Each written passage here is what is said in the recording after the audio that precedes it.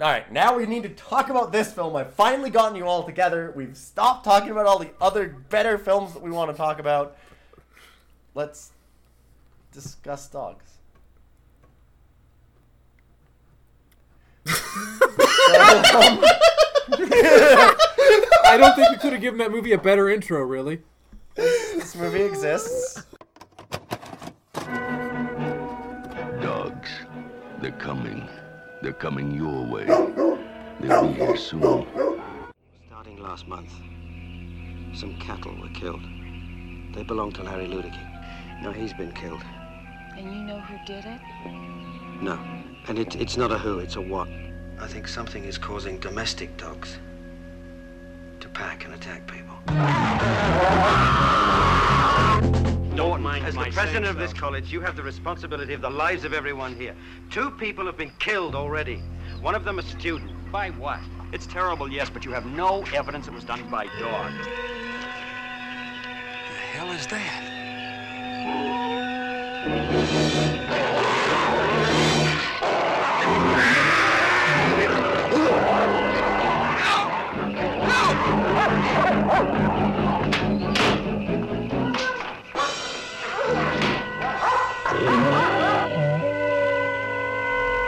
What's that noise? Let's get out of here.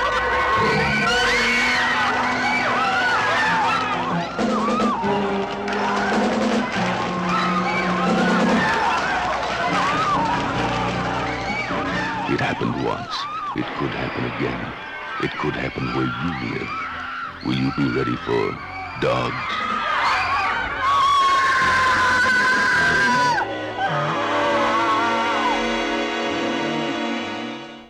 It has, as you said, as you put it, we have special guest Urchin here again. As you put it, though, I liked it as Dr. Murder Spree or whatever you said. Dr. Friendly Fire. Dr. Friendly Dr. Fire, Friendly that's what it Fire, was. yeah. He's my favorite character. He's the only character. Yeah, there you go. Wait, there are other characters? No, yeah, you're right. He's the only one. Everyone else is either a void of personality or a sentient whiskey bottle. Or a literal sentient void that they're standing in every scene. That's not true. There's also horny Superman. True. Superwoman. Briefly. Yeah, Superman. Yeah. Also, according to the Wikipedia, she was like actually a well-known actress, and she was given second billing in some releases. Shit. That's just because you could tell that she came in as like, I am gonna do this film if I can be there in an afternoon and then leave. And she had that energy, and she did it. And honestly, I fucking respect her for it because I can't believe they called her back for a reshoot for the intro. Who would not have shown up for that? We might be wrong about the reshoots idea, but it's pretty compelling. Well, the reason we thought it was let's just start and we can get into it because we're just kind of going around here. Before we talk about it, I'm Boyks. We have Ilyon, as we mentioned. We have EvilUrchin here as well, guesting. This movie is called Dogs, which is about as unoriginal of a film title as they could have came up with for... But it has the best fucking trailer of all time. It's where I use all of the, like, dogs, they're coming your way, are you ready? It's got an incredible trailer. It's crazy how that trailer is literally every scene that the dogs show up, too. There's literally an intro to the dogs coming every fucking scene they're in. There's like, what was that? Dogs. What? They're coming. Yeah. They're coming to get you. Ah! Trailers are supposed to show the best, most interesting parts of a film, generally, right? And they didn't even show the doctor doing the friendly fire. No! I knew where you were going with that. That is actually the most compelling moment of this film. It really is, like, it really 100%. Is. It was actually a good scene. We'll get to that. We'll get to that. So, the movie Dogs is essentially like a standard schlocky, like, 50s, 60s animal horror movie. Like, Jaws came out the year before. We need to do the same thing, but we need a different animal. What do we do? Pooches. No, that's dumb. Dogs. Like, that's their thought process. So, we start off at the whitest party in the known to man. And most 70s. In the year exactly the decade of the 1970s. Yes, yeah. It is every single scene of this is dripping the 70s. Like, they start by zooming in on a calendar showing that it's 1970 and then zoom out and have, like, every single thing that's happened in the 70s up to that point. Like, yes! Everything is covered in a thin layer of aspic. Oh my god. It's really incredible. Everybody's wearing like the flowery kind of like silk shirts with blazers, and every guy has aviators and a little bit of a beard. It's incredible. They're on a plantation in Georgia, and we're introduced a plantation in Georgia, California. Georgia-fornia. Oh, well, actually, no, you forget what the film actually opens with, which is a man petting the camera. Oh yeah, man petting the camera. God. In first person, as the camera runs around the scene eating delicious treats. And also, I like to point out, you can see his hand, like, not touching anything. Like, he doesn't actually, the hand doesn't go out of frame. It's still in frame, making petting motions. Yeah, it's real bad. It's not good. Every good movie needs to start at a white person pool party. In a rich mansion in the 70s. Yeah, I was about to say, in the 70s, it's like in bold, like capitals. Yeah, I was just about to mention that with the guy in like the flower shirt, like done down to half. Well, everything, every aspect of this party is like white people in the 70s. It's like, so hip and white. Yeah, I haven't seen an aspect yet, but... So we're introduced to our main character at some point in this party, who is Canadian-British redneck science man. Wait, that was the main character?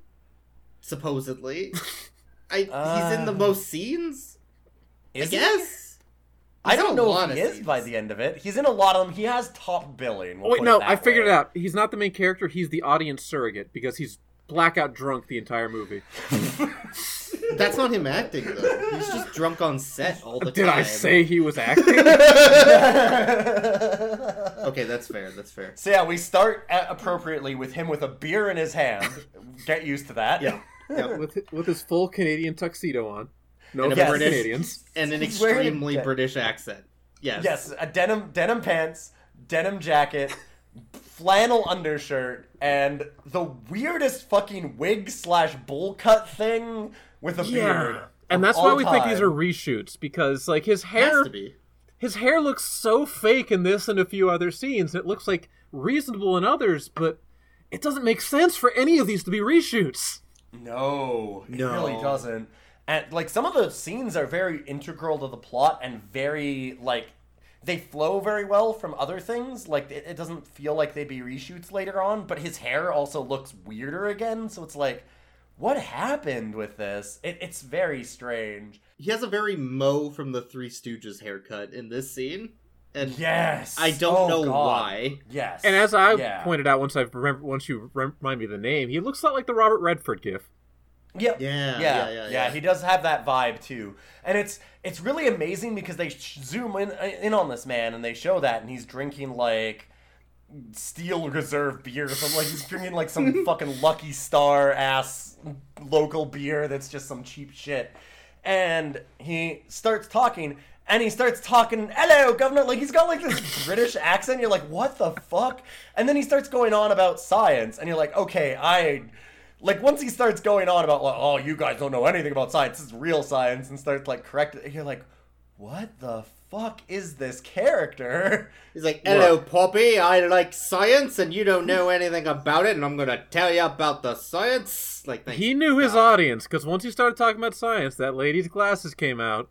Yes. Oh, yeah. So there's a character who's the second top billing that we were talking about, whose main character trait is that whenever she puts on her glasses, she becomes incredibly horny. But only for our Canadian-British redneck man. Yeah, as he starts talking, she takes out her, like, he leaves, and then she's with, like, a guy there, and then she starts talking about the redneck lumberjack science man, and she goes, oh, man, like, he's a really interesting character. He's so, like, rebellious kind of thing. And she puts her glasses on. And then he's like, yeah, he kind of is and stuff. And she turns to talk to him and takes her glasses off. Like, it's like this sure sign that it's like, all right, whenever you feel sexy, you've got to put the glasses on. Then just take them off when you're not. It's incredible. It's such a weird character thing that, like, it's so obvious that's what they were going for, that she's, like, kind of doing this sexy librarian thing, but then she, like, takes the glasses off again immediately in the same scene without the camera transitioning at all. It's like, she so puts weird. them on and takes them off within 20 seconds. Natural selection, my dear. Survival of the most fit. Yes. Dr. Fitzgerald is very interesting. She wants to fuck him so bad. More ways. This is awful. I hate Interesting this. to see the results. If Harlan ever puts his beer can God, down long enough she, to like, lock putting him on and off her glasses. Yeah. Over and over. The way you show you're interested in someone is by putting your glasses on and taking them off immediately, sexily. Yes. God, she's like horny Superman. No.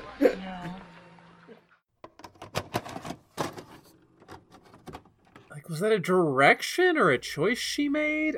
It's impossible to say. I don't think she made any choices besides that she was not going to be on set for more than an hour. Like, she made a deal that, like, all right, I am, from the time I'm putting on a timer, by the time that I get out of my trailer to the time that I'm back in my trailer, it has to be an hour. And if it's more than that, I'm leaving forever.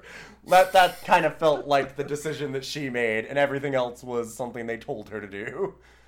I guess the other choice that she made, which commend her for, is that she refused to get naked for this film, and that was good. Thankfully. We'll come back to that as well, because that was a baffling sequence too. But I'm sure that was her. I'm sure she was like, I ain't doing that. And they were like, okay, we'll try and work around it. And yeah. And they worked around it in the worst way they could. But this sequence does introduce the other most extremely important character in the film. Which is the endless void of space. Yes. Oh my god. In this part of the movie, in this intro, they're introducing the fact that there are blackouts in the city and that all the light goes out and you can't see shit. And that's actually an important plot point because that is, if not the main character, at least the side character of the film. Because it happens so fucking often. So, but hold up. You say that it's plot related. Yeah, I was about to... No, I don't know that plot. it's plot related. I think that it's related to the fact that they're like, oh man, shit, we can't fucking film this movie. Everything's so dark. How do we cover for our incredible incompetence in lighting these actors? We have blackouts. There's blackouts all the time. I don't think they were thinking that far ahead, and this leads into my reshoot theory. Yes, I think they shot Yeah, everything, it looked like shit, and they're like, oh, we need to explain this. The first scene, if there is a reshoot at all in this movie, the first scene is definitely a reshoot. Like, yes. That is, this No scene question. for sure feels very, very, very heavy of reshoot. Like, Sorry, go ahead. No. I just, there's stuff about it. It just smells like it. Like, there's something about it that, like, everything about it, you're like, oh, this is to explain some things in the movie that they just didn't cover. Like, but it's what a did it weird explain? Scene, disjointed. The Well, blackouts. It introduces that woman because I feel like they didn't have, like, that woman shows up later, but only for one other scene, and it. Even with the context of the opening thing, it still makes no sense that she's... No, it makes no sense at all. But, like, I felt like they're trying to give, like, a little bit more context to her being in the film at all. Like, that kind of thing. I don't know. It's... That was maybe to set up, like, the whole, like, blackouts thing. That's it. Yeah. Just those two details. Yeah. After we're introduced to our main character, the dark void of space that everybody stands in, two random guys show up at the party, and they're like, hey, science man, I am had it with these killings. Hey, you want to go get a burger? And then they leave. Well, there's animal mutilations. That's what they go to look at. Yes. Yeah. Yeah, after they stopped by the drive-thru, went through it, picked up a burger, ate it on the way over, and then checked out the animal. Fair. Yeah. It was very nonchalant. I am sick of these killings. Like, all right, man. Yeah, frightened. I'm afraid of Americans. Yes. Yes. Larry Ludicky just called, and he's had it with these killings. You gonna be here? Oh, there's killings now. Good. Did he just say he's had it with these killings? Yeah. Good. Darn. These darn killings, I've had it with them. I have had it with these killings. And I believe this was around the time where we had the longest shot of a car driving I think I've ever seen in a film. Yes, yeah. It was after that. They look at the animal mutilations, and he goes, I don't know, must be some wild animals. What do I know? I'm just a guy. Why did you bring me here? And then it transitions to, like you said, the longest car scene. Like, which, go ahead. You'd think, in a movie, usually, if there's two characters talking in a car, you'd have, like, the camera, like, in front, like, on like, the hood of the car or something, like, filming the actors or in the car. Yep. Or, like, clearly showing the actors talking, right? Hopefully. Yeah, you wouldn't just have, like, a wide shot with the camera, like, a mile away from the car, just filming the car driving along the road while they're talking for, like, what felt like 10 minutes. The car the size of a postage stamp throughout the whole scene as it drives down this road, takes a couple of turns, and then, like, goes into a parking lot and parks, and they just hold on that. Like, they just have, like, this wide shot of it in a field, and there's, like, a big parking lot, and they show the whole thing of it, like, driving all around this whole road, all the way down, and they talk the whole time. But to be fair, to give this film credit, Boyks was like, well, this is stupid. How can we possibly tell who's talking? But one of the people talking during that is British Science Man. That's and true. He is incredibly fucking obvious, and it's him talking. So it's actually not, like, as jarring as it could be. Like, it's funny. I feel like they accidentally stumbled ass backwards into that scene not being as bad as it could have been. Because, man, if they didn't have somebody with, like, such an obvious thick accent, holy shit, it would have been impossible to know who was saying what. But because of the fact they had lumberjack scientists, it worked out okay. The important thing to keep in mind is that whenever you have a character in a car or going somewhere, you need to show in detail that car driving to the location, parking, and the person getting out of it. That's how else are we going to know? That's the only way we know that they went from point A to point B, is if we literally see the entire trip. Look, in the film second business, for second. We call this an establishing shot. Yeah, they establish they don't know what the fuck they're doing. Hey, that's not fair. They establish very firmly they know what they're doing because they managed to get this movie by doing that into a crisp hour 30. That's as necessary for this TV movie. That was very padding. Yeah. There was a lot of that was like, oh shit, all right, we need another 5 minutes of film. All right, so park the car.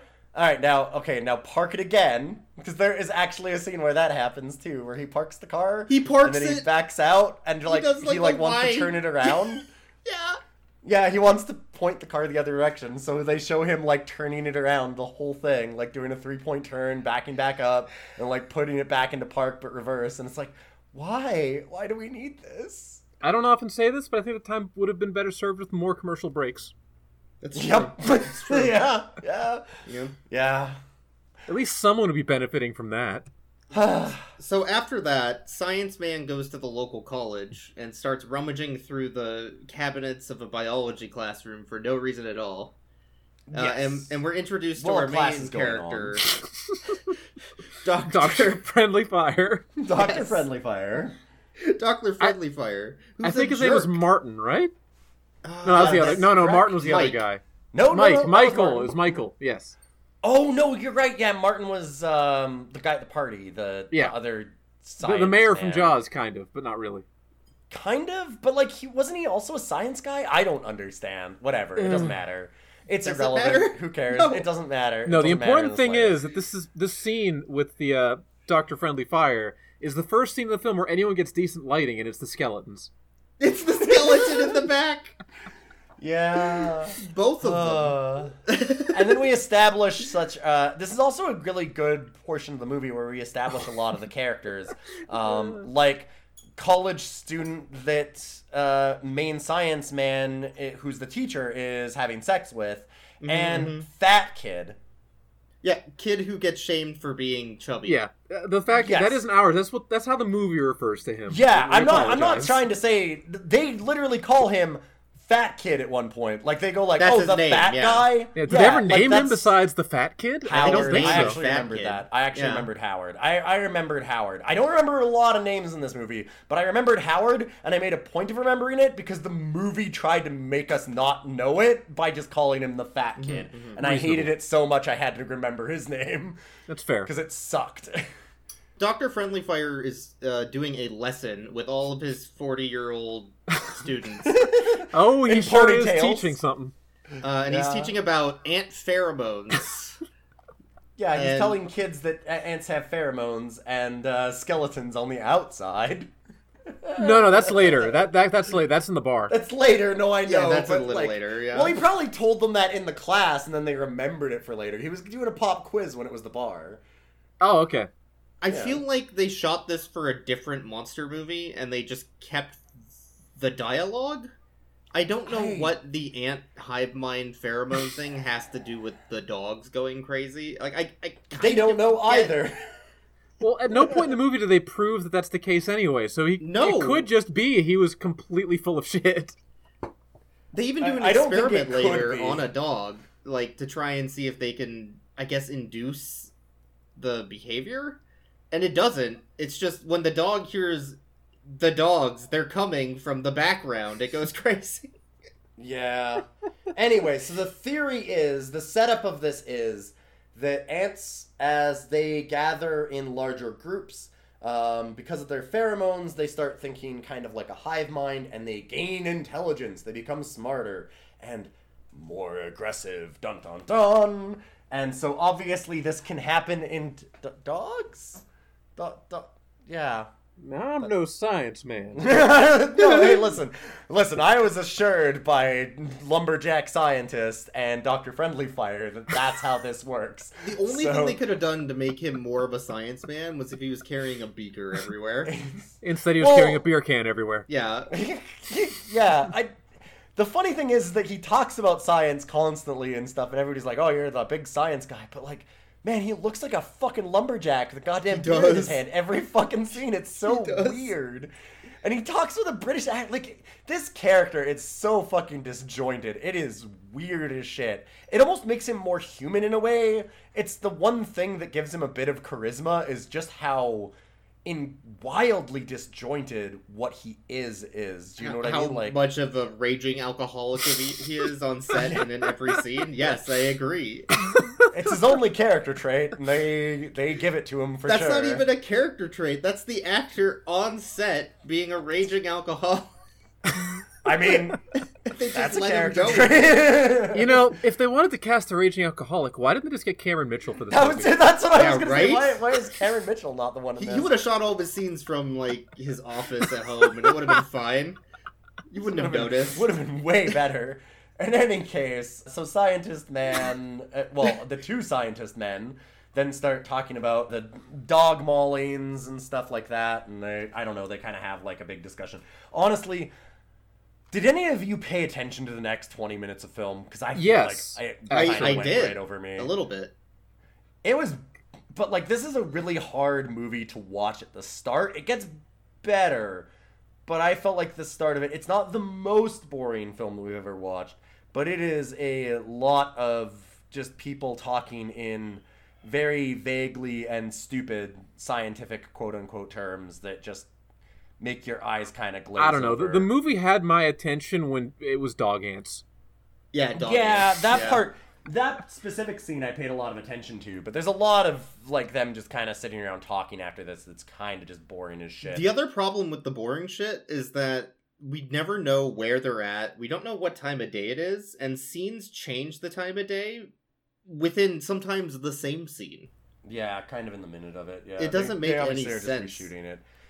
They go to the bar after this, though, right? Actually, yes. Now that I remember, well, bars after that. After the ant pheromone lecture, technically a cattle rancher dies, which is in the dark and you can't see anything. Yeah, so, sure. You described most of the film. Congratulations. After the cattle rancher dies, we go into a bar, which is not lit, and you can't see anything.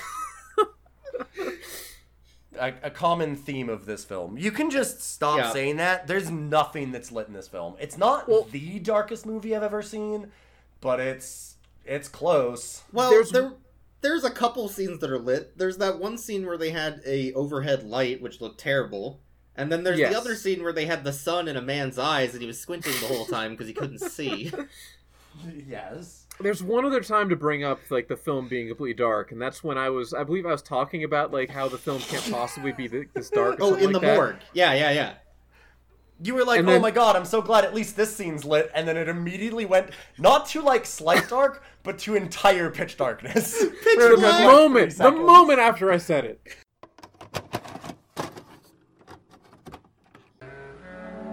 The student that he's trying to have sex with. Yeah. Yeah. Isn't this what ladies are into? I'm sorry, what, Maybe this is what, like, you know, all the British ladies are into, and he's just like, you know. Yeah, famously, British chicks are into necrophilia. Yeah.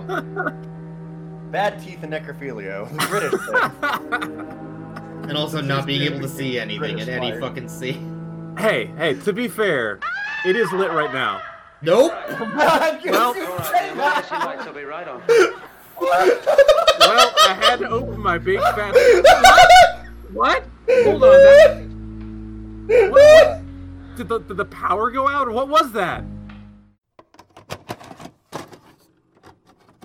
It was fucking amazing timing. You got some Boyksian timing on that one. It was real good. So good. We were talking about the movie being real dark. So they're in the morgue. They're checking out the body of the cattle... Yeah, the cattle rancher, actually. Yeah. Because it's right after the bar scene. We should go to the bar scene first. The bar scene it essentially establishes... It has Science Man drinking with his students, which seems, very 70s. And he's, like, kind of arguing with them, and then he goes, oh, where do ants have their skeletons? And the one guy's like,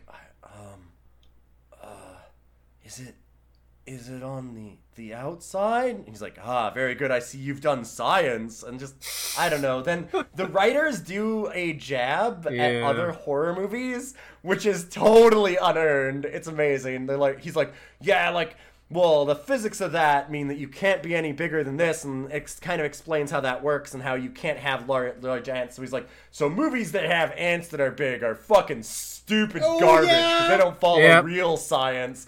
Not like our dog pheromone movie where dogs gain hive minds by smelling each other. That makes perfect sense. It is backed up by the science. It's fucking great. Like, he totally is just like, and he literally rags on those movies. He immediately is like, yeah, movies that show that shit are fucking dumb. Anyways, I'm gonna bang my student. And he takes her out, and like, a cop comes in and he goes, oh, we've got another Molly. And he goes, yo, all right, hey, I know that we're gonna go and back to your house and shag because I'm very British, but hey, let's stop by the morgue first, like you do with your student. So I take her to the morgue too, for reasons. I don't know.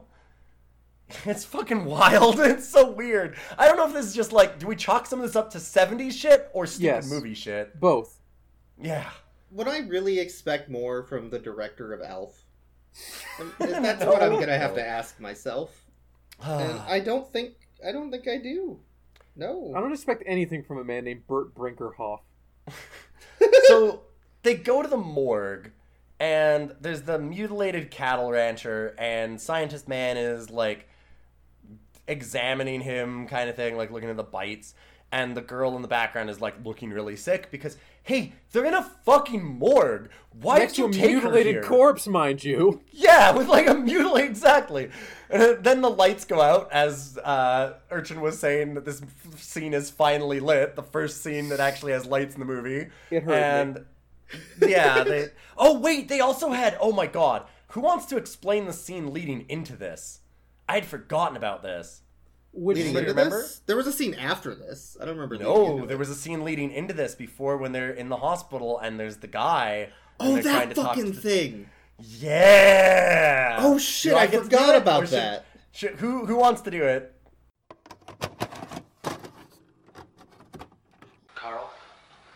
Carl, can you hear me? Who the fuck is this? What? Do you remember what it was you took? Was it acid? What? 50 milligrams. Injection would scare you to death. You had the reefer. Carl? Hold on, is this the scientist? No, You know I who don't I am. know. Carl. It kind of looks like him if you... I know it's jarring. What is happening? Ralph, give me a hand here. Take it easy, Carl. Come on. Oh, he's hooked on religion. Calm down. Oh, okay. He must have drank the blood of Stunt double. Christ and had his flesh. I see. Now it's all so clear. It's perfect. Jesus, Okay, I'm just gonna guess that that's the David stunt double. Yeah. Dr. Taggart, Deputy Goodman. Wait, you think there's gonna be stunts in this I'm movie? busy. Woo! He's dead. That's asking a lot. Company rose again. Can you dig it? Not it. You do? Okay. No, I said not it. Oh, not it. I'll do it. I am excited about this. I almost forgot about this. This is one of the better scenes in this I movie. might have forgotten. Please remind me. It's fucking stupid as shit. They go in, like, this is super padding for the movie.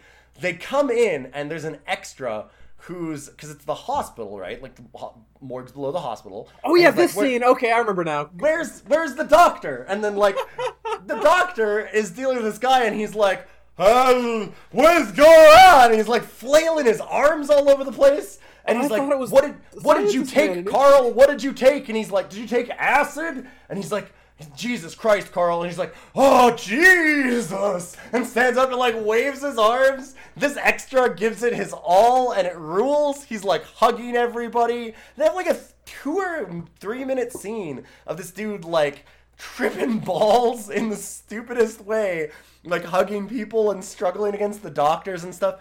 And the whole reason they have that is so that the doctor can go, I'm busy, my other assistant will take you down to the morgue, and then they transition to the morgue. That's it. That's all they do with it. Which no reason. No one cares who takes him to the morgue. It doesn't matter. And I thought that was I thought that was Dr. Canadian Redneck for a moment because he looks kind of similar to him when it comes in. Yeah, he has a bowl cut and a beard and like denim, and you're like, wait, is this?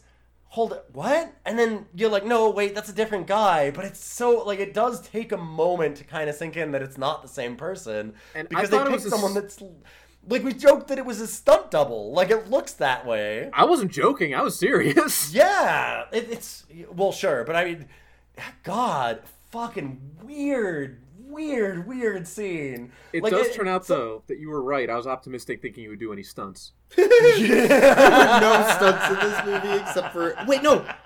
Howard did a stunt. Oh, we'll get to that. He's the only guy in the whole movie. He does a stunt. Okay, after the morgue scene, it's night again, because who the fuck knows what time of day it is in this movie. And there's one of the college kids who we were probably introduced to and immediately forgot. Motorcyclist kid is riding on probably a moped. I think it might have just been a random motorcyclist. I think it was like a dirt bike kind of thing. It wasn't a moped. Okay. So he's on a dirt bike riding on the suburban streets of dark lit area. And there's a couple dogs in the street sitting quietly, just kind of looking at him. Not blocking the road much either. You can just drive around them. They were kind of out to the side, and he panics and pulls his bike to the side and crashes. Yeah, he doesn't pull it over. He dumps it. Yeah, he dumps it. Yeah. And he's like, "Damn dogs! What are you doing in the road?" And it's like, "No, you're way overacting that." He's like, "Oh, damn dogs! Oh no, my bike! Oh yeah, okay, that's what are fair. you doing, dogs? I could have killed you." Yeah, the real actor's about to show up. Oh, yeah, you could call this person's performance understated. and then the dog started acting like, "No, my arm." Yeah, my jacket! Oh no, my jacket! My jacket! Oh, they're killing me. I mean, you can tell why this movie is so dark in this scene, because even with how incredibly dark this scene is, when the dogs grab him and he's going, "Oh, I'm being mauled," he's holding his arm up, and it's like, it's very visibly much larger than his other arm. Like, there's the obvious, like, bite prop that they have, like, to protect his arm underneath the jacket, and it's pretty obvious even this dark. They're trying to just kind of cover for how slapdash their special effects and stuff are, though. And then the actual best actor in the film shows up, which is 70s grandma. Yes. Second best actor. That's true. One of the two. There's two. At the time, she was the best characters. because we didn't realize that other guy was the best actor yet. That's true. Yeah, Dr. Friendly Fire redeems himself quite a bit later in this movie. So 70s grandma walks out of her house and is like, "Hey dog, stop killing that guy." And her own dog runs out of the house to join in the murder. Yeah, and Joy said, "Hey, my own dog also stop killing that guy." And then she gets closer. It's like, "Oh no, they're killing that guy." and now they're killing me. Oh my god.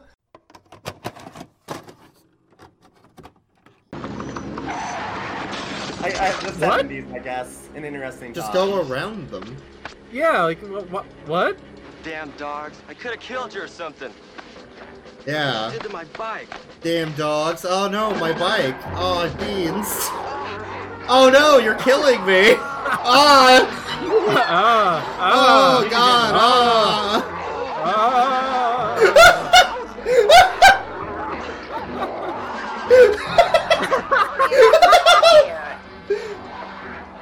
Dog, stop killing that man. Oh, that's not nice. Well, more specifically, killing that man's jacket. Well, his one arm that very obviously has, like, the bite prop kind of thing. Well, again, that's probably why it's so goddamn dark. I guess. Grandma! Yay, killing a grandma! Woo!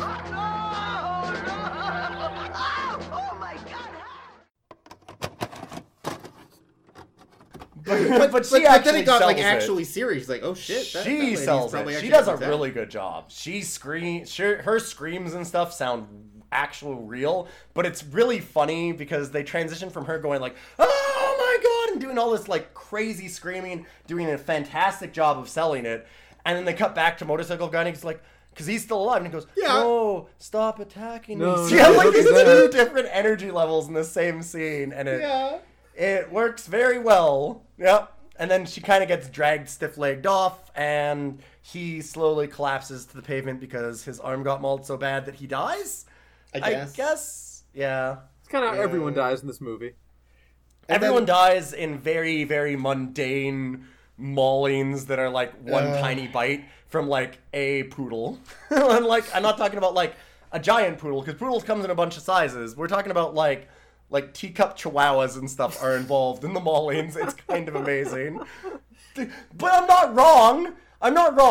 Normally when they do dog movies with maulings, one of the things I really wanted to talk about this. I mean, I guess I'll wait until a little bit later because it becomes really apparent during the dog show. So I'll leave it for then. But the I dog kind of show's coming up. But yeah, it's coming before up. the dog show, the next day / also night. Because I don't know what is there time in this movie? Is there time? Does time move in this film? The coroner calls our Canadian British redneck man to tell him, "Hey, we found another body of a motorcyclist who's also a student at that college, and I don't know what he died from. Probably a motorcycle accident." Did they ever mention the grandma? No. Nope. No. I mean, she got dragged off. Maybe they don't know that she's dead. Well, that doesn't. Yeah, dogs dragging off a bloody corpse doesn't leave a trail or anything. No, of course not. But yeah, no, obviously he died in a motorbike accident, as you can tell by all of the massive teeth marks throughout his entire body. Yep. So good. Ground known for having jaws, yes, true. There's this guy that died. Anything. Yeah, there's this guy that died from a motorcycle accident. It's weird. Do you want to come and check it out? Which is great, because I wanted to say this from the last morgue scene, because he goes back to the house with the girl as well, and she's like, "Oh, I'm willing to give you my everything." And he's like, "Everything?" And she's like, "Yeah." And he's like, "You don't have booze," and he goes home. Like, that's basically it. But also, she's like, "Why did you take me to the morgue? Like, why were you there?" And he's like, "I was curious," which is, that feels like not a reason that they let people into morgues to do police investigations, but what do I fucking know? And that's kind of why the coroner calls him on this one, I guess, because they're just like, "Yeah, this guy died in a motorbike accident. You want to check out the cool corpse he left?" And it's like, "Yeah, dude, let's go check it out." Anything in this film can be justified by the idea that at one point a character describes estrogen as a pheromone. That's true. No, not anyone. Not anyone. That's Dr. Friendly Fire does that. The guy that's the scientist, the literal biologist teacher, is like, hey, what if they're spraying estrogen on each other and that's what's getting them excited? And it's like, what? Even I love that the other guy even calls him on it. He's like, that's not a pheromone. Like, he even says that. He's even like, about? That's not a pheromone. He's like, no, they're what else would you call it? And we were like, a hormone? You idiot. Yeah, come on. Like, he literally says, what else would you call it? Like, could be anything. I don't know. Yeah. Fucking hormone, so after the worst coroner ever, we finally have the dog show. Yes. Do you want to talk about that, Kim? Well, I want to talk about it just because of the fact that it brings up the thing about the dogs, and that, like, so it's a bunch of little kids, and when I say little kids, it's like 6 to 8 year olds kind of thing, holding dogs, and they're doing a little, like, local community dog show, and normally in a dog movie like this, if you think of, like, Cujo, right? Like, as that movie goes along, that dog gets more and more fucked up. Or when we watched Man's Best Friend, that dog, like, we even noted it in that movie when we did that review. Watch our previous episodes. But when we watched that movie, there's a point in the movie where the dog gets, like, horribly injured, and so then it's all disfigured, and we're like, okay, now it's gonna go on the rampage. Because, like, yeah, now it looks fucking scary. It's covered in blood, like, big growling dog. And you also got, like, a big dog, like a big scary dog, like a big St. Bernard, or like a Rottweiler, like Greta in The Cutest Satan Dog of All Time. In one of our early episodes. God, I can't remember the name of the movie right now. Anyways, but, like, that was a Rottweiler, right? Like, they pick dogs that people identify as scary. Rottweilers, pit bulls, German shepherds, dogs that can do you harm. This movie picks, like, miniature schnauzers, cocker spaniels, like wiener dogs. Like, what the fuck Shepherd is happening? Yeah. Like, they do show, there's a lot of German shepherds for some of the actual maulings later, but, like, in a lot of the scenes where people are being chased, they show a lot of, like, really tiny little well-groomed, like, dogs that look like they should be in a dog show. Like, they CGI'd Tim Allen in as the shaggy dog. Yeah. Yeah, but, like, there's, like, really shaggy, fluffy, like, nice-looking, small toy dogs in this fucking movie. And it's just the weirdest thing, because it's already really, really hard. Like, Urchin was saying this beforehand, that it was going to have the problem of Night of the Lepus, like another dog movie, where that's a rabbit. It's a rabbit movie. Oh, rabbit movie, sorry. Where they struggle with showing animals as being scary, right? They're too cute. It's impossible to make them look scary, and the only trick these movies have to make them look scary is slow-mo. Yeah. And it does not work. They do slow-mo, and then they, like, ADR a bunch of over top of it.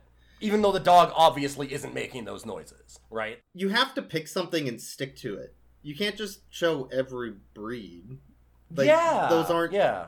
There's nothing scary about that. They're cute little doggos that want hugs and pets. They're Sundance and Dickens and Barron. Yeah, that's the other thing I was going to get into. Yes, so do you want to go ahead? You should go in, Urchin. You should describe this dog show, because the dog show fucking rules. Okay, I'll see what I can do. So it's taking place in, like, I guess it's like a high school football field or something. Yeah. And it's one of the first well-lit scenes in the film, because we're just in sunlight for once. Mm-hmm. So, there's a bonus there. And it's just a bunch of, like, kids with dogs. Dogs that are way too big for those kids to be able to, like, meaningfully control, mind you. It doesn't seem like a very good idea for a dog show, but whatever. No, some of them are really big. And, yeah, they're just going to each dog, and, like, the lady is talking to, like, asking the kids, like, the names, and, like, they're going through, and was it Dickens, the one where the kid just went off script? Hi there. Could Peter Sellers come into this movie, please? Hey, we need to do notes on which the best dog is, though. Hold up. Oh, yeah, good point. There's a lot of good dogs. Sundance. Like in the Sundance.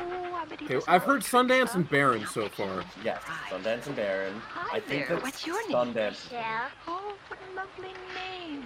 And what's What your was it? doggy's name? Dickens. Dickens. Dickens. Oh, that's a marvelous name. That's not a Is very it? good name. A boy name. I'm sorry. I apologize.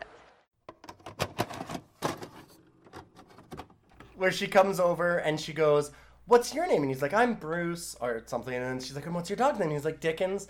And she's like, "Okay, that's nice." And the actress goes to turn away, and he's like, "That's a boy's name." And she goes, "Oh, okay." Like, that's a very, like, 6-year-old thing to do. That's really good. And, okay, so who's everybody's favorite dog in this scene? It's gotta be Sundance, I think. Yeah, I think Sundance.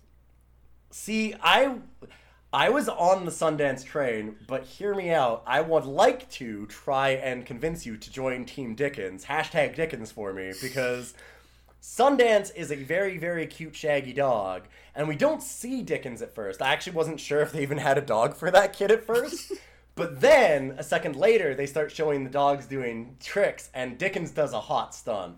He stands up and does the spin, and that was fucking great. Good point. He was the, like, gray and white shaggy dog that does a really good stand on his back legs and then, like, spin around a couple times for the kid. And no other dog does a hot stunt like that, so I think Team Dickens. Yeah. No, I'm gonna change my vote. Yeah, I'm Team Dickens now. You're right. Oh, right. I'm all Sundance. You can fuck off. Butch Dickens and the Sundance dog. Dickens is a boy dog, okay? God. So anyway, something else happens at the dog show, though. Yeah.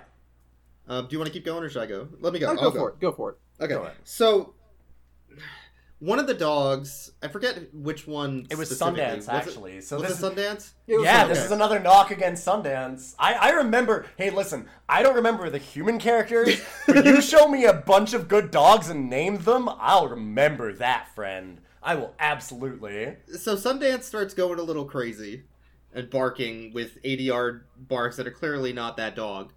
And by crazy, I mean somebody off screen was like holding a toy up and the dog was barking at it. Yeah.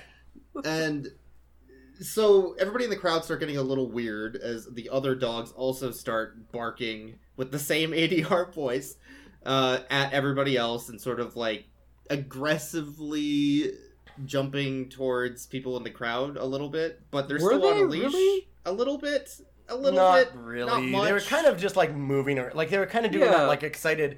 They're doing that like excited dog thing that like when another dog barks and they start kind of like running in circles and barking themselves. It was that kind of a thing, but like pure terror. Is what you're describing. Pure terror. Yes. Yeah. So woman grabs the children and takes them away from the dogs, and then the entire crowd just says, "Just fucking run for it." Someone's still holding the dogs' leashes, though. Those dogs are barking. So it was amazing. So, okay, so what you were saying, she says, "Children, put the leashes down very carefully. Okay, very, very slowly. Yeah, let them go so they can attack you. Very slowly, quietly walk over to us." And they do it really slowly and quietly, and all the dogs sit there really nice. And like you were saying, they showed images of the dogs at that point, and they're obviously very much on leashes still. Like the leashes are still taut, even though the kids have walked away. But then she's like, "Okay, now that you're here, fucking run! Jesus fucking Christ, go! Oh my God, go!" And it's like, yeah, okay, now the dogs are fucking chasing these people because yes, that's what dogs do when you do that. Weirdly enough, you can't just incite like their predator instincts that way and like their play instincts and bolt and scream and expect the dogs not to chase you. There's one thing I want to make really clear to the audience right now who did not watch this movie. None of these people have heard anything about dog attacks. No. Any of them. Exactly. None of them. Yeah. No, there's no lead up to this in the slightest. It fucking rules. It's just like, why are they acting like... These are just dogs that started vaguely snarling and everybody just fucking flips and it rules. It's such a stupid scene. They like trampling each other. Like they very literally show people getting trampled a couple times in these chase scenes. It's true. And it's so good. Trampling's a little bit later. I don't think anyone gets trampled in this one. I'm pretty sure somebody did. There's definitely a lot of people like tripping over themselves and things like that too, for sure. Like it is a panic. It's not just like a run. It is a panic. Like, which is totally unjustified. Like a couple of nice little dogs and like one or two big ones that vaguely even if they were killer dogs, like this entire crowd of people doesn't all need to panic. No, not at all. It's amazing. So after that scene, which happens in very clearly daylight, where there's technically some pointless scene where, like, the mayor calls the governor. We're gonna ignore that because it doesn't mean anything, and who cares? Literally worthless. So after that scene, it's now pitch black night again, and our group of village people, which is the sheriff, a construction worker, the coach, and a bunch of cowboys, are in the middle of nowhere, dark, no lighting except for a couple flashlights near some rock, camping out, eating beans with guns in their hands, watching out for dogs, drinking Fortifier. Fortifier, definitely not whiskey or whatever. And then they get attacked by dogs, I guess. Yeah, because they're out supposed to be, like, looking out for all the dogs that are running around, I guess. Like, they're trying to stop the dogs from attacking or, like, find out where the source of this is from, so they all go out into the woods in the middle of the night, as you would do, because that seems like a really good way to find out what's going on. And then when they hear the dog siren... The dog siren! Is this the first dog siren we hear? I think it is. Nope. It's the first we noticed.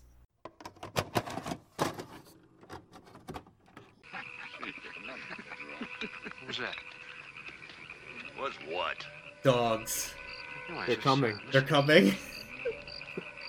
You keep on hearing this weird siren and stuff. Is that like supposed to be dog howls? Or yes. is there like a sinister force? That? No, it's supposed to be dog howls. I think it's Satan. I ain't never heard anything like that before. Whatever it is, it's coming this way. That is a dog howl. Why? I mean, that's not a dog. No, howl. it's not a but dog that's howl, what they're but trying it's to make supposed it. be. Yeah, it's definitely a siren of some kind. Yeah.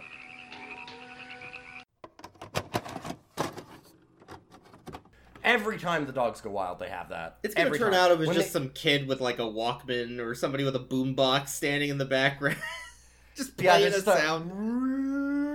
Like air raid siren, but they kind of put a weird howl effect on it. Like it's got a bit of a howl at the beginning, and I think it's supposed to be a dog howl. It's weird because my feeling on this movie is it almost seemed like the dog pheromone thing was tacked on later, and they wanted to have it as like there was some kind of noise that was driving the dogs insane, but because everybody always goes like, what's that noise?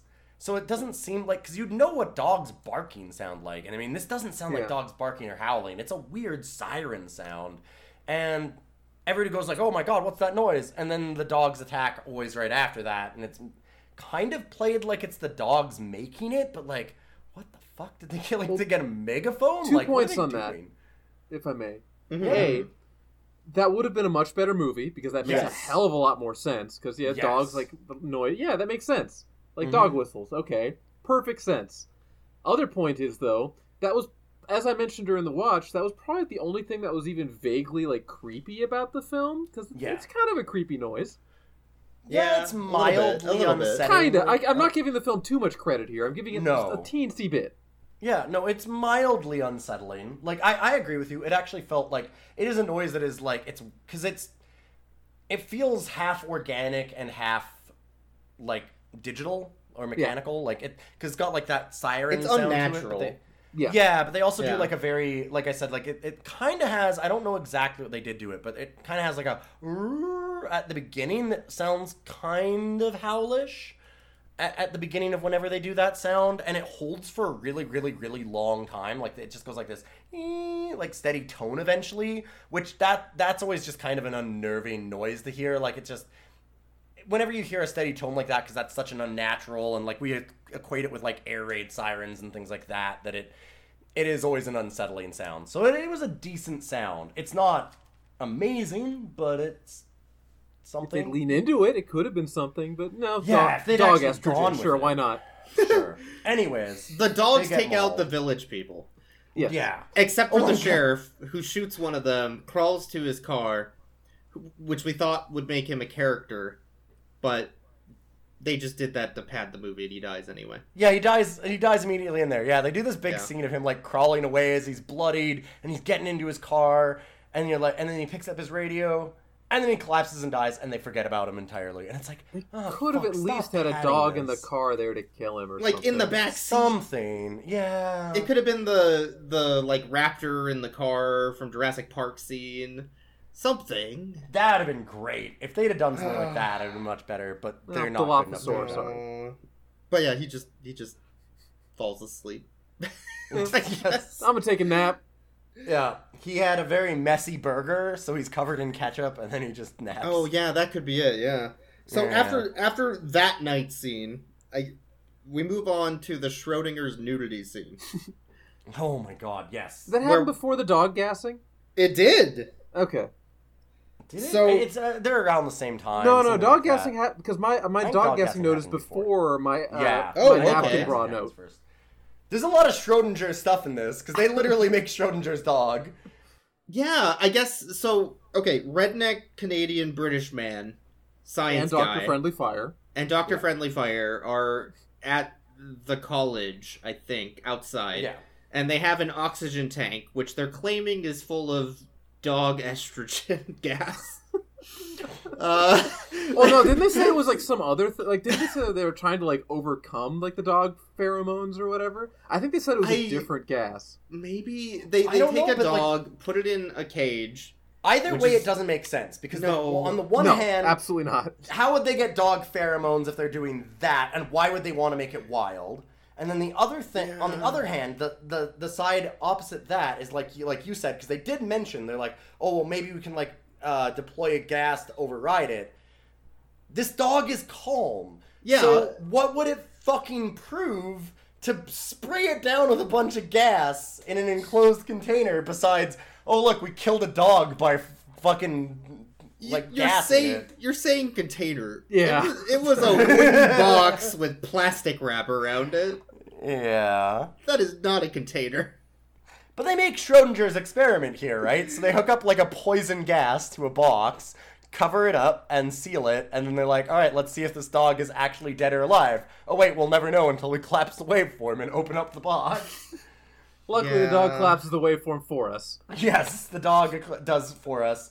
He kind of like falls asleep while they're doing this experiment. See, like I think that these scenes happen simultaneously because I think that they're back do and that forth, part of it, yeah. and then they go to the nudity scene, or they go to another scene for sure. Anyways, in between here, and then but eventually the dog breaks out. Essentially, like they hear the dog siren, the dog goes wild and rips down the bars, even though there's very obviously no bars when it rips out of this cage. When you say it rips out, it casually walks out of the cage. No, yeah, it just leaves. Yes.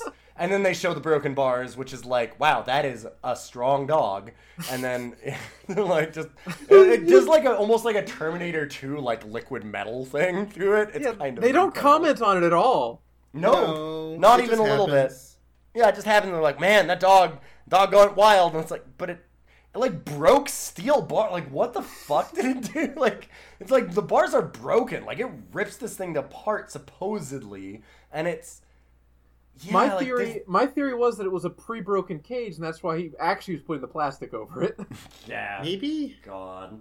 Oh, I mean, it certainly was in actuality. In the movie, it doesn't make any sense. So Schrodinger's nudity scene, though. Yeah.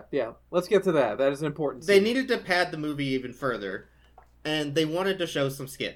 So they got a super woman who turns horny whenever she puts on her glasses.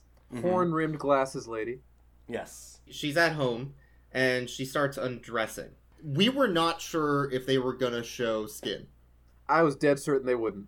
Because I was pretty certain they wouldn't. I figured shot bra. like they would, though. Yes. I figured bra and try and make it titillating, because the thing is, as context, is this is a TV movie. If we didn't know it was a TV movie, it would have been much harder to know. But knowing that it was a TV movie, it made it... There was no way they were going to get full skin. So they kept padding it out by having her walk back and forth in the bedroom, doing nothing, and then slowly removing one button, and then moving back and forth, and then another one, and then this, and then that. They do like a quick shot of like her shoulders, but you can clearly see the thing that's like holding her boobs in, so they don't show anything. Well, she's got like napkins taped it's something to her weird. breasts. Yeah, she's got like Go ahead. I was about to say, because you were initially saying, oh, so we're going to see up here, but you didn't see the bra because there's no straps on. It's like, oh, she's clearly wearing a bra. But then it was how we were both wrong. Yeah. Like, it wasn't a bra at all. It was just that the camera operator had it too low, and I guess when they were, like, editing it, they're like, whatever. Keep it in, it's fine. Yes. Yeah, exactly. That's what they did. Yeah, and I was saying at this time, congratulations to this lady. Because fuck yeah, don't get naked for this movie. This movie sucks. And she was way too good to get naked for it. So like, not even off camera should she get naked. No. Yeah. No, exactly. Well, I mean, because that's not... Let's be honest, that's normally why they put it in. The director's like, hey, I can be a director. Okay, so how much nudity can we put in this scene so that I can film it? Like, that feels like it's a thing that happens a lot. It was slightly tasteful in that the only thing they showed was a shower curtain over as she was laying on the ground. And it was like a clear one, but they covered the part where her butt was. So yeah, they covered her up, so she was probably wearing some... I imagine she was wearing some clothing underneath that, honestly. It looked like she would have been. Yeah. So, so she was second top billing. That's her only 2 scenes in this film. Yeah. She shows up at the party for 5 seconds to be real horny over scientist man so that we know that he's sexy because holy shit, he ain't sexy. And then she does this, like, scene with the guy that she was with where she's like, I'm not gonna fuck you, goes inside, showers, and then dies. So after that death, which was completely pointless and doesn't mean anything, we're moved to our characters, Canadian-British redneck science man and Dr. Friendly Fire are in the sheriff's station / they go to the police station. College office they made look like a station. Yeah. And some cop just comes falling out of the closet, which... that raises a lot of fucking questions about how that dog killed that guy. Really? Was he there before? Yeah, that's a good point. I never thought of that when it happened. I don't know why. He's in the locked closet, dead. How did that happen? And then... So the cops have been taken out. So it's up to our 2 scientists to unlock the guns and take them with us, which leads us to the Dr. Friendly Fire scene. Urchin, I bless you with this scene. Yes, so they leave the police station. Is it like right outside? They go to the mayor's house. I don't quite remember. Yeah, I don't know. I don't know if they drive there or not. It doesn't really matter. No. So there he is, struggling with the dog, as you do. And so Dr. Redneck Canadian Scientist Man and Dr. Friendly Fire come up. And Canadian Scientist Man's like, yeah, Dr. Friendly Fire, who, by the way, we did forget one detail. When they were in the police station... Like, and he handed Dr. Friendly Fire the gun. The actor did a really good job of acting like he had no idea what the fuck this thing he's been handed. Or how to hold it, or what to do with it. It's like, and as somebody who's handled a few firearms and done some firearms classes and seen like people new trying to do firearms courses, that's what people that haven't handled a firearm before do with a firearm, because he looks at it and he's just like, once you get handed a firearm the first time. Most people react as like, oh shit, this thing's fucking dangerous. Like, it hits you when you grab it. And he does a good job of portraying that, where he's just kind of like somebody that's like, oh, damn, yeah, I guess I need this, but also, shit, I've never held these, and this fucking sucks. Like, I don't... Yeah, this is the first inkling we got that this guy was actually the best actor. Yeah, he's kind of shaky about it, like, oh shit, like, yeah, I guess I need this, but also, man, this is a death machine. Like, and yeah, that's... So yeah, that's very important setup for what's about to happen, because Dr. Scientist Man, who I guess has probably used a gun before, just like says, yeah, you go ahead. I love that. Dr. Friendly Fire walks up, picks up the gun, and I remember saying very clearly, oh god, I really hope he just shoots the guy and misses the dog entirely. Like, please let that happen, movie. Please. Which is something this movie clearly wouldn't do. Like, that's a stupid thing to do. There's no reason for it to do it.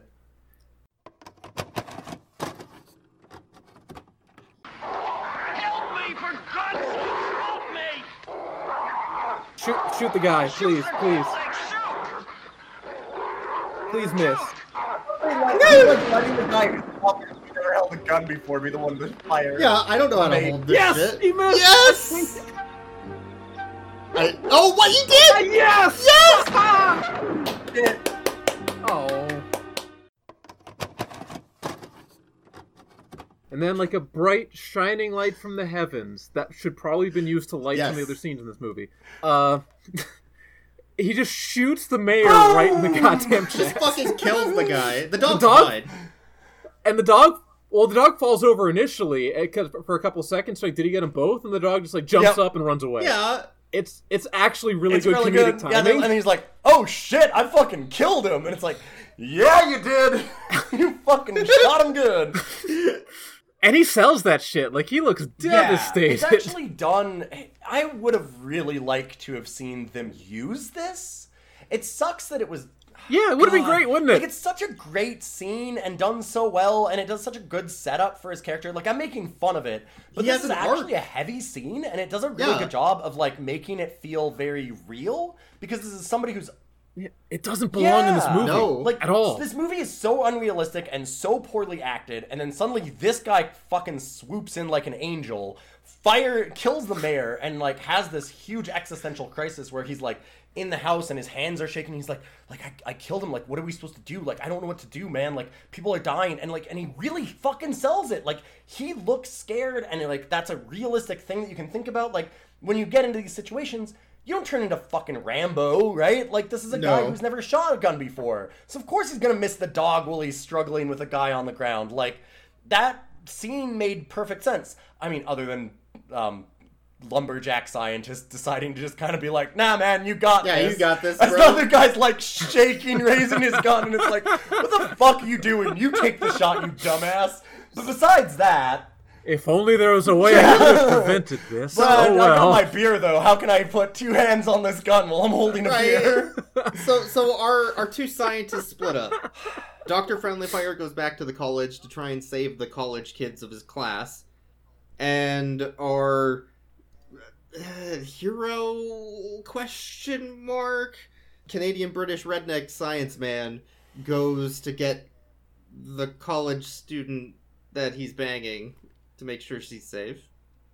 Yeah, I guess that's what happens. Yeah. And then it's kind of back and forth between the two for a bit. Yeah. So, I guess, should we start with the stuff that happens at the college girl's house? Sure, because that stuff is uninteresting. Yes, that's less interesting. The other stuff is good. Yeah. Glad we had the both reactions. So he goes into her house. The first thing he thinks is, "Hey, do you have something I can drink? My beer just ran out, and I really need something." Yep. Oh, and also, are you okay? He does have his priorities straight, though. He knows what movies he's in. Listen, I said that I respected that woman for not getting naked for this film. I respect David McCallum for not realizing this film was shit and just being plastered for every scene. I don't think he was even acting. He was just like, "Hey, do you have something?" No, that's what I mean. I need something for this scene. If you're going to be in this movie, I need some fortifier, if you're gonna please. be in this movie, like, at least let them feed you booze the whole time and just have fun with it. So yeah, he sits there and gets crunk, and then locks all the windows and stuff in the house and the doors, and starts having a conversation with her, explaining that all the dogs are going crazy and they're killing everybody. And as he's having the conversation, we see a dog jump in through a window on the second floor. It should be noted she's also been holding a dog this entire time. Holding a tiny cute... That has a really cute little puppy. I'm sorry, I have to do that noise. And why did that dog at any point never, like, suddenly latch onto her? Nothing. Yeah. That's what I was waiting for. It never happened. They needed to have that cheesy shit of, like, this tiny little dog mauling the hell out of her, but they never... here's the answer. That would have required a little bit of special effects, because that is a small dog, and they didn't have any budget for special effects. And also, that would have been interesting and funny and weird, and this movie does not have that in it. So as the dogs come in from the second-story window, down the stairs, into the kitchen, they get pushed into the garage and lock the door.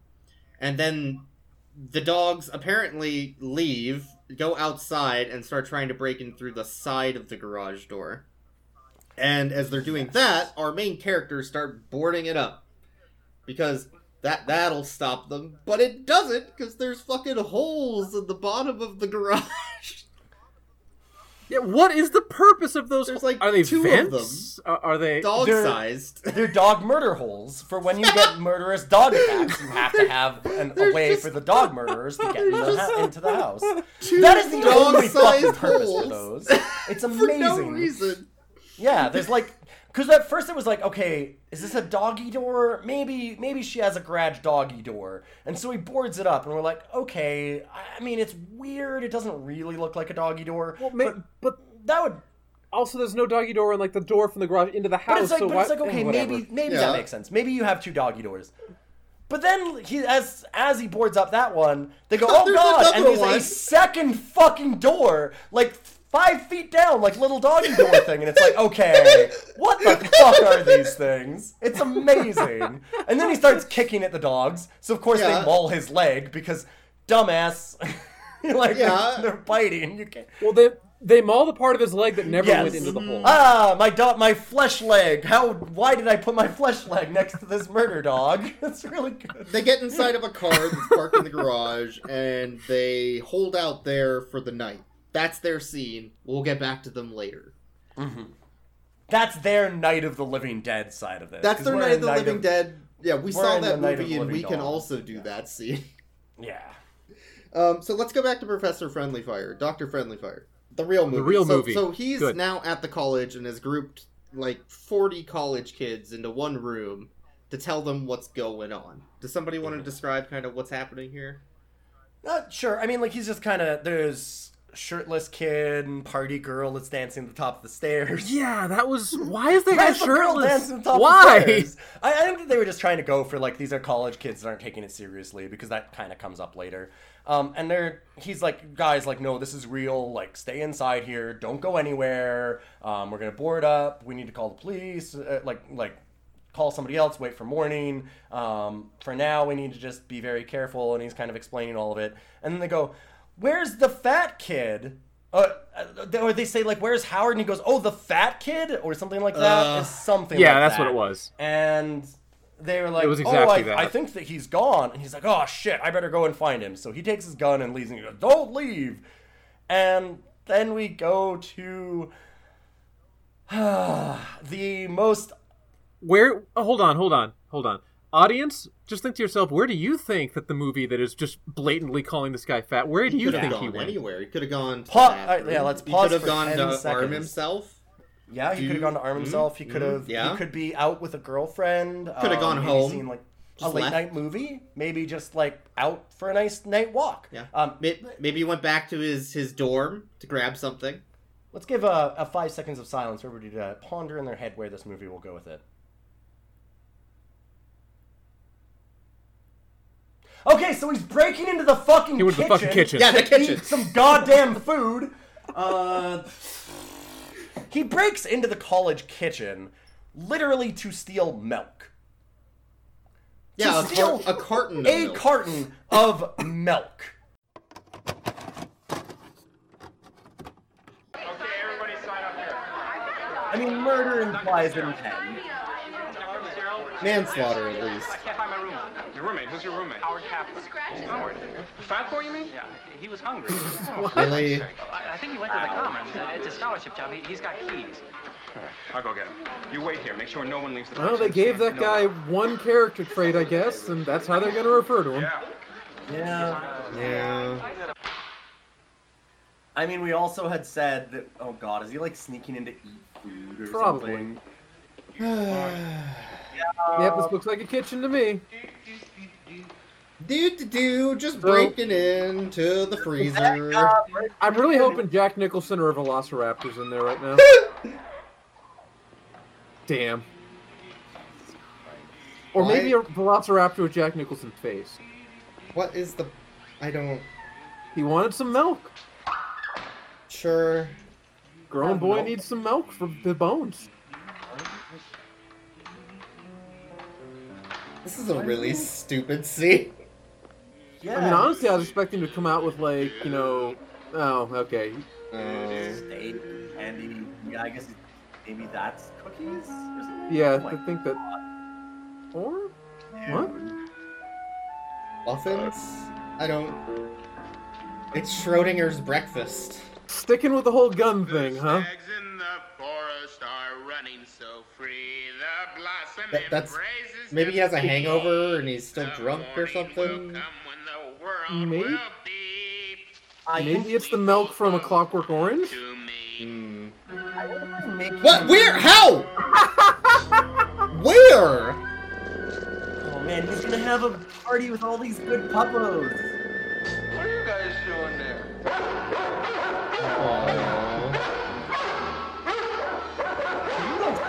I'm gonna say my first response wouldn't be climb on terror and fear. Leave me alone! And then he sits there and just chugs from the full fucking carton like a goddamn animal. And some muffins or something? I don't know. Yeah, I think they were cinnamon buns. Yeah, I don't know exactly. Yeah, I think they were cinnamon buns. But he walks over and there's a bunch of cinnamon buns that are out already, so I don't know if he'd already gotten those or if he just was like, oh, cool, cinnamon buns too, and just starts gorging himself. And professor guy, Dr. Friendly Fire, knows immediately, it's the fat kid. He's in the kitchen. Yeah! And he just shows up there, but not before the dogs get there. The dogs get there, and he jumps on top of the table, and the dogs are sitting there barking at him, and it's like a couple of Cocker Spaniels. They're so cute. That are very unthreatening. And a German Shepherd. And I was going to say, and a German Shepherd that's the actual muscle to back them up. And it's so good. So there's like these two cute little dogs, and then one big scary quote unquote. I'm using scary in the loosest sense. Dog behind them. He was honestly a pretty really cute German Shepherd. They're obviously just waiting there for pets or whatever, right? Like they're not. They're incredibly well, and that actually comes up because then the Dr. Friendly Fire goes, throw them your food! So the kid starts throwing food to them, and then the German Shepherd doesn't get distracted, though, because he's the muscle, and so he has to try and shoot the dog, but he hasn't reloaded the gun? Dr. Friendly Fire aims at Howard. 100%. Well, that doesn't happen yet. That doesn't happen yet. That doesn't happen yet. I was really hoping for it. Yet. He's gained a taste for human blood. But it does happen later. It doesn't happen yet, but does happen. No, but yeah, it clicks, and he misses, because there's nothing there, so he just clubs the fucking dog. And the dog dies. Like, the dog just falls over and dies, and it looks like it has, like, a bullet wound. It's kind of... It's something. But then Howard and him run outside, and he's like, we better get back to the students.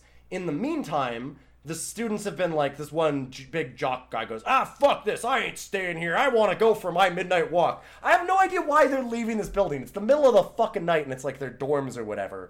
But he's like, I'm just gonna leave. So they go and, walk out, and as they're walking, of course, they get chased by dogs, a bunch of people get mauled by them, and then they make it into another building that's kind of in the same area and just lock themselves in there instead. It could be the same building. It's hard to really tell. It probably was based on what their filming is, but they kind of make it seem like a different one. And then Howard, because I don't want to call him Fat Guy, because that sucks, and Dr. Friendly Fire start walking towards that, and they see all the dogs, and they go, oh shit. And then, go ahead, Boyks. I guess Howard just leaves. Yeah, right? Howard runs to go inside, right? Yeah. And...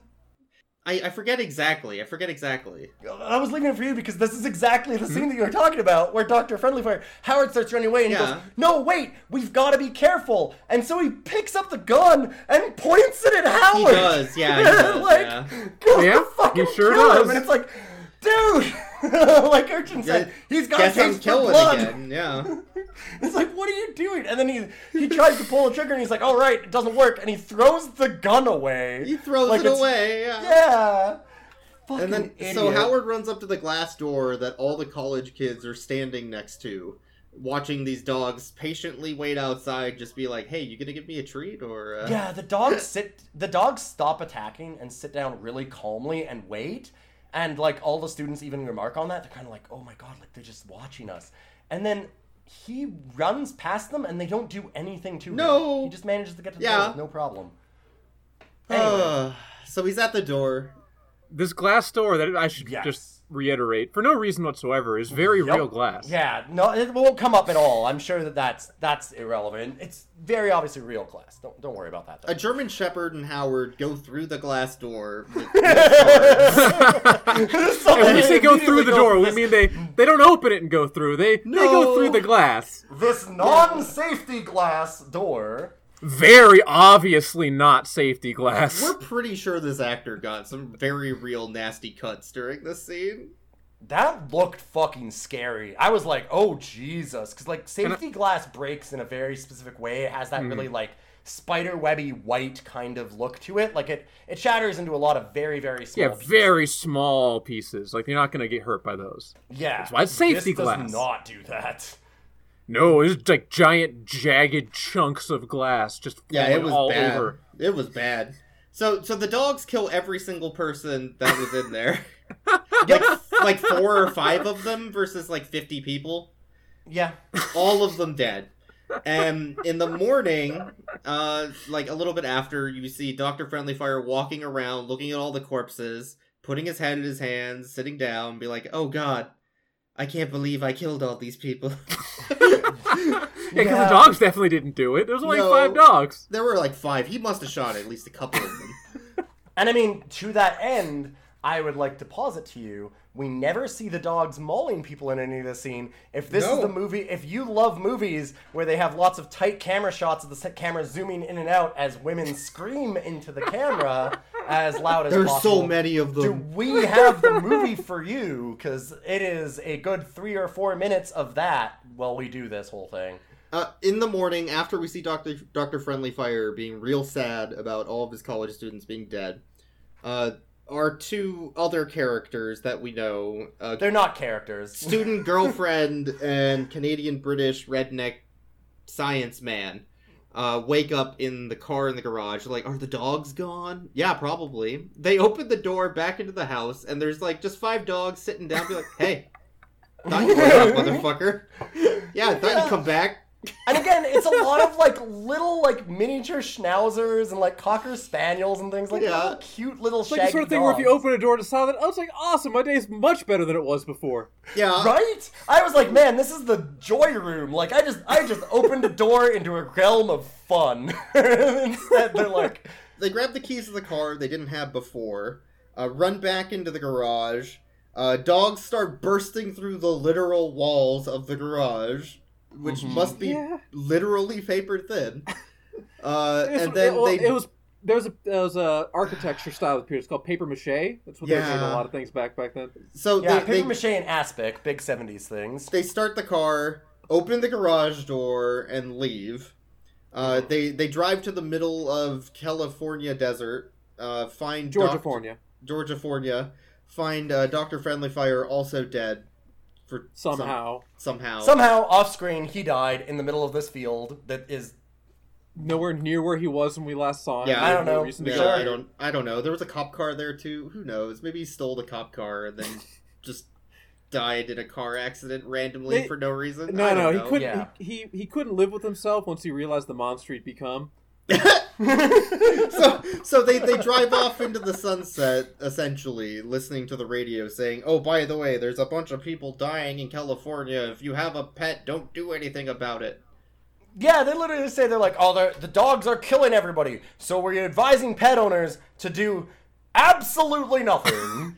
And then we end on possibly the best ending this movie could have ever had. I'll give that to you. Ilyon, it's yours. You can have it. Sure, thank you. So, Urchin and I had posited, we'd kind of talk, when we were watching this, we were talking back and forth. We were like, okay, like, when are they going to have this little dog, as we mentioned earlier? When are we going to have this little dog maul her, right? She still has the little dog, She still right? has it, Yes. yeah. Yeah, she's holding the little dog in the car, and we're expecting, like, or it's going to, even if it doesn't maul her, I'm like, I don't think they're going to do the mauling. You thought they might actually go as far as, like, turn and have it bite her neck, which would have been fucking freeze frame. great. Yep. That would have been so good. But I was thinking, I'm like, well, they probably won't go that far because this movie sucks. They'll just have it turn and, like, look at the camera and go, "Arr," and snarl.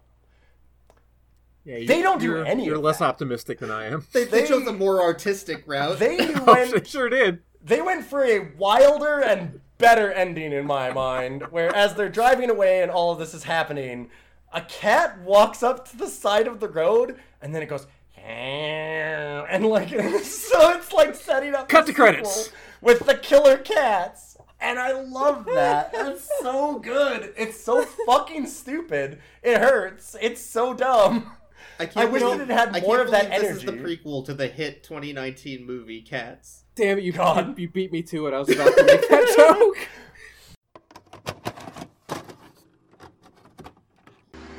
This is just an apocalypse movie, and it ends. Yes. I mean, this feels very like this is the end.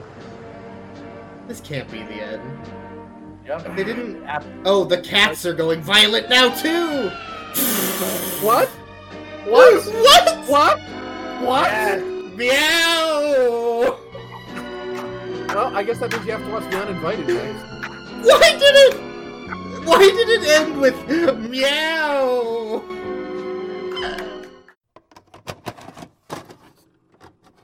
Like, I wish that this movie had more of that energy, because that was the stupidest direction they could have gone with it, and I appreciated it, because that was dumb. That was real fucking stupid. It's like, what animal could be less threatening than a dog? I know. Yeah, like you said, like next Night of the Lepus, do the fucking rabbits. What are they gonna have next? Like, they just do the most cute, cuddly animals possible over and over. Like, let's have killer otters go around. Like, oh my god, I would 100% watch a killer otter movie. You take that back. Yeah, but like, it's just wild. So that's this film. Did you know they hold hands when they kill people?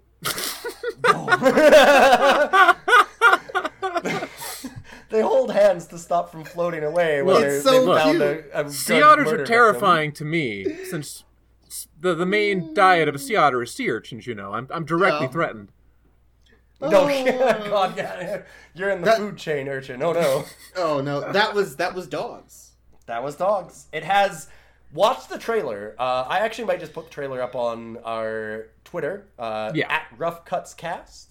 You can always find out a bunch of little extra things that we put up from the movies there. Boyks does a lot of work to put up a bunch of GIFs, and I always do very little work and put up like one of the 3 GIFs that you send me. I'm sorry. Yeah. I'll try and do more of them. I try and use a couple, but it's hard to always keep up with it. But yeah, so like we always get a couple of GIFs and things from movies to show some cool scenes and stuff, and I will put up the full trailer because, man, the trailer is awesome. The movie is what you would expect from that trailer. Unfortunately, if you know bad movies. Although, I don't remember if I said this before recording or during recording. Like they usually include all the best scenes in the film except the actual best scene in the film. Mm-hmm. Mm-hmm. Yeah, the actual shooting of the guy, which ruled. We should talk about the dogs a little bit. We have to rate those good boys. That's true, we do. Yes, I was gonna say we kind of already did though. Hashtag Team Dickens. We need an we actual didn't give them rating. a scale though. Yeah. Yeah, we didn't. Okay. We gave them good praise. That is not a rating, my friend. Sure. I mean, Dr. Friendly Fire count as a good boy? Yeah, probably. Does Dr. Friendly Fire? He's kind of like a lost puppy throughout most of this movie. I mean, the dude doesn't know the difference between pheromones and hormones. No, so he does not. Yeah, and now he also doesn't know the difference between right and wrong. I'd